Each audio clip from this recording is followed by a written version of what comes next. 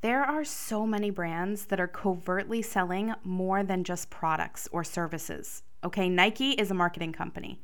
Fabletics is a lifestyle company. Coca-Cola is a branding company.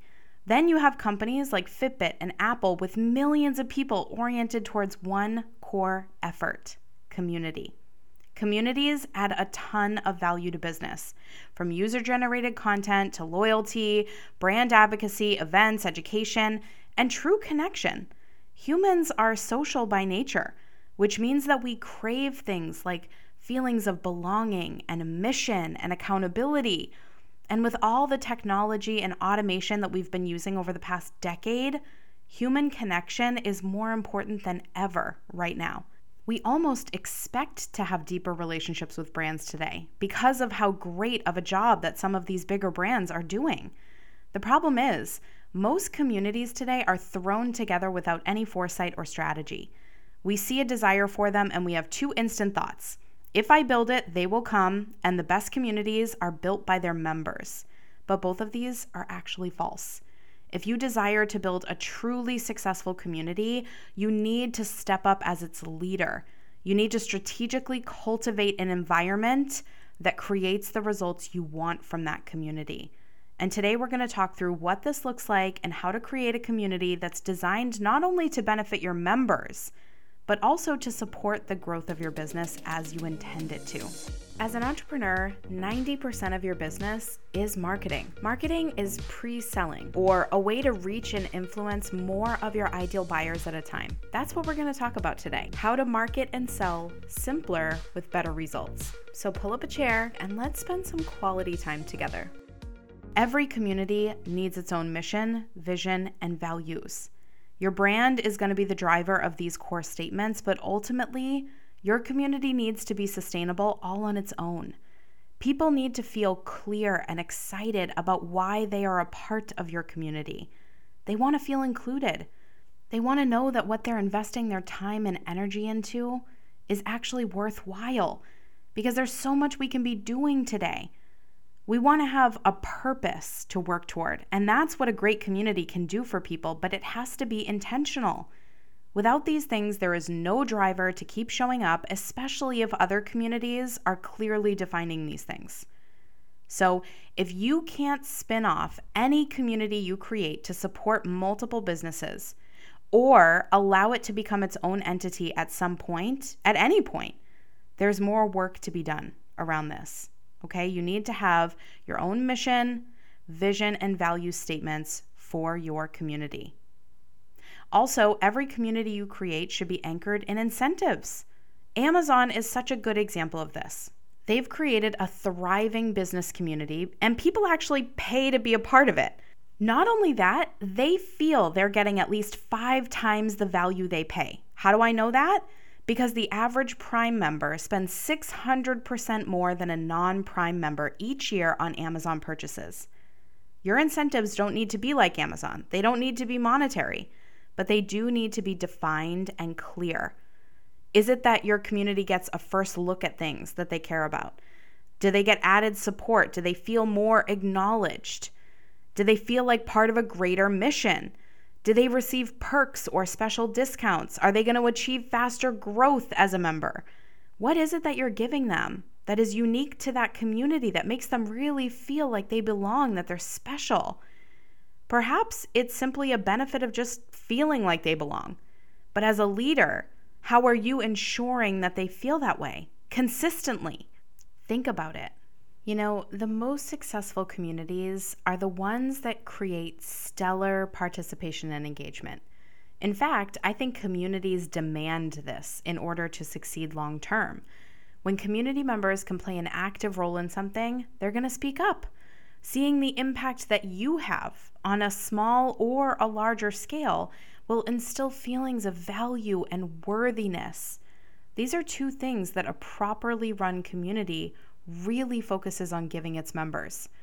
A true community makes even the most quiet members feel deeply connected to the loudest ones and to the bigger picture vision of the group. When time and space is given to all members as they desire it, and a diverse and open dialogue is not only invited, but encouraged, Engagement goes up. Participation becomes inevitable. The purpose of a community, after all, is to be part of something that's bigger than just ourselves. If we're not contributing to the vision of the group, there's no value in being a part of the community that's driving it. And I want you to think about how you're going to measure the success that guarantees positive outcomes that come from your community, because what gets measured gets improved.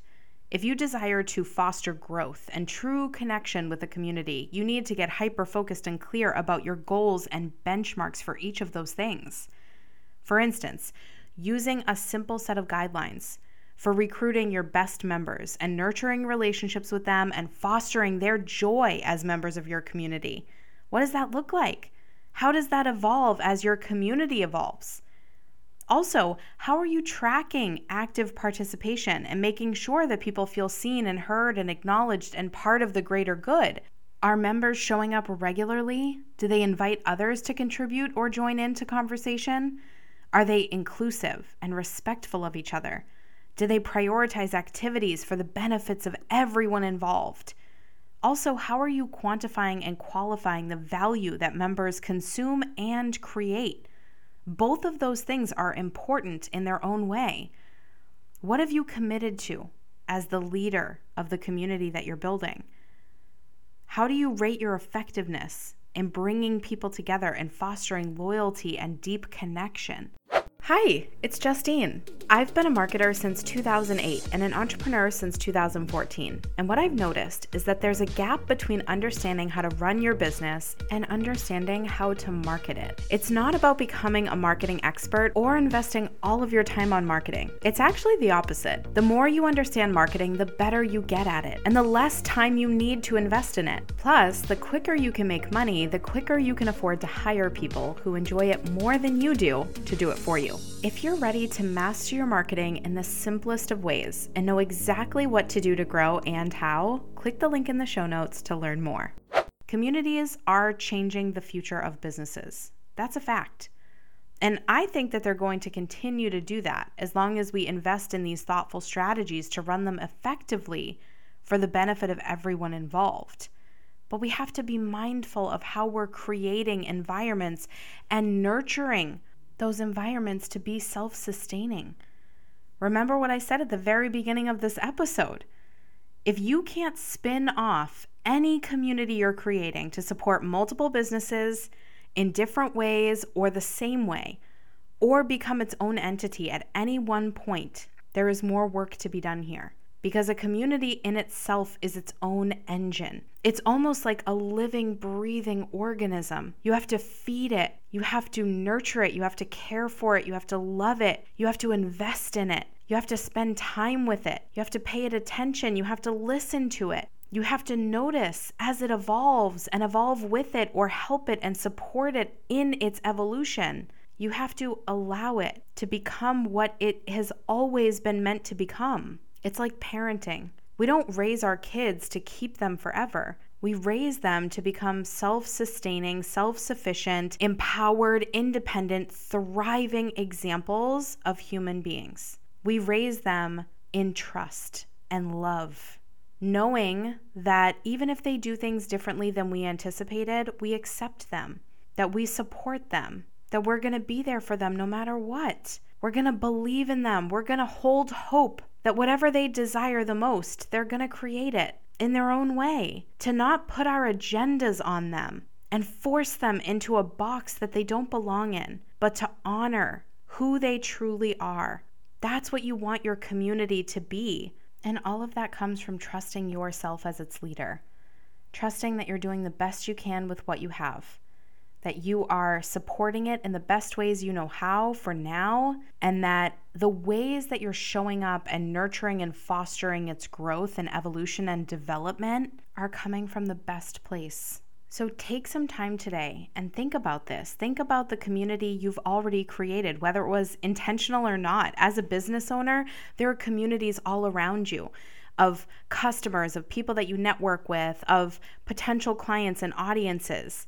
You can use communities to grow your business in so many ways, and there's probably so many communities you've already built and haven't even recognized exist in the ways that they exist.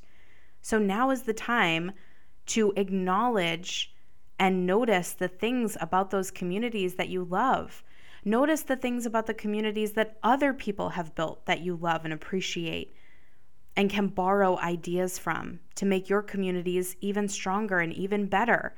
And then get really intentional and focused on setting some goals to make the communities that you have intentionally and unintentionally created the best, most effective vessels for growth that exist within your brand's umbrella. Because you have the ability to decide today how you're using communities to grow. And I could sit here and tell you all day long how I would use your communities to grow, but that's not going to serve you. And it's not going to serve you to hear how I created communities and have used them to grow my business, because that is my personality, my agenda, my audience, totally different from you. So the real work here comes from trusting yourself. And if you need help, that's where my programs come into play. That's where I can help you. To listen to you, to pull out the best ideas, the most creative solutions, to figure out simple, effective ways to level up based on exactly where you are and where you desire to go, using a blend of coaching and strategy. That's what I'm great at. So if that's what you need, you know where to find me. And no matter what you decide, if you want to go it alone or if you want to go in it together as part of my community, you want to ask yourself these important questions. You want to figure out what you truly want. You want to get hyper clear and focused about your specific goals, and you want to figure out where exactly the gaps are between where you are today and where you desire to be. That's where you're going to really highlight and find opportunities for growth. That's where you're going to really figure out the skills you need to build and the things you need to do, the actions you need to take to get to where you desire to go. Okay, so you know what to do. Have fun with this, make it your own, enjoy the process, and I will talk to you next week. Thanks for listening to this episode of the Ask the Marketing Expert podcast. It was so great to spend time with you today. If you'd like to learn how you can spend more time with me by learning from me or working with me, visit growthmindsetmarketers.com. And if you're loving this content, please take a minute and leave an honest review. See you next week.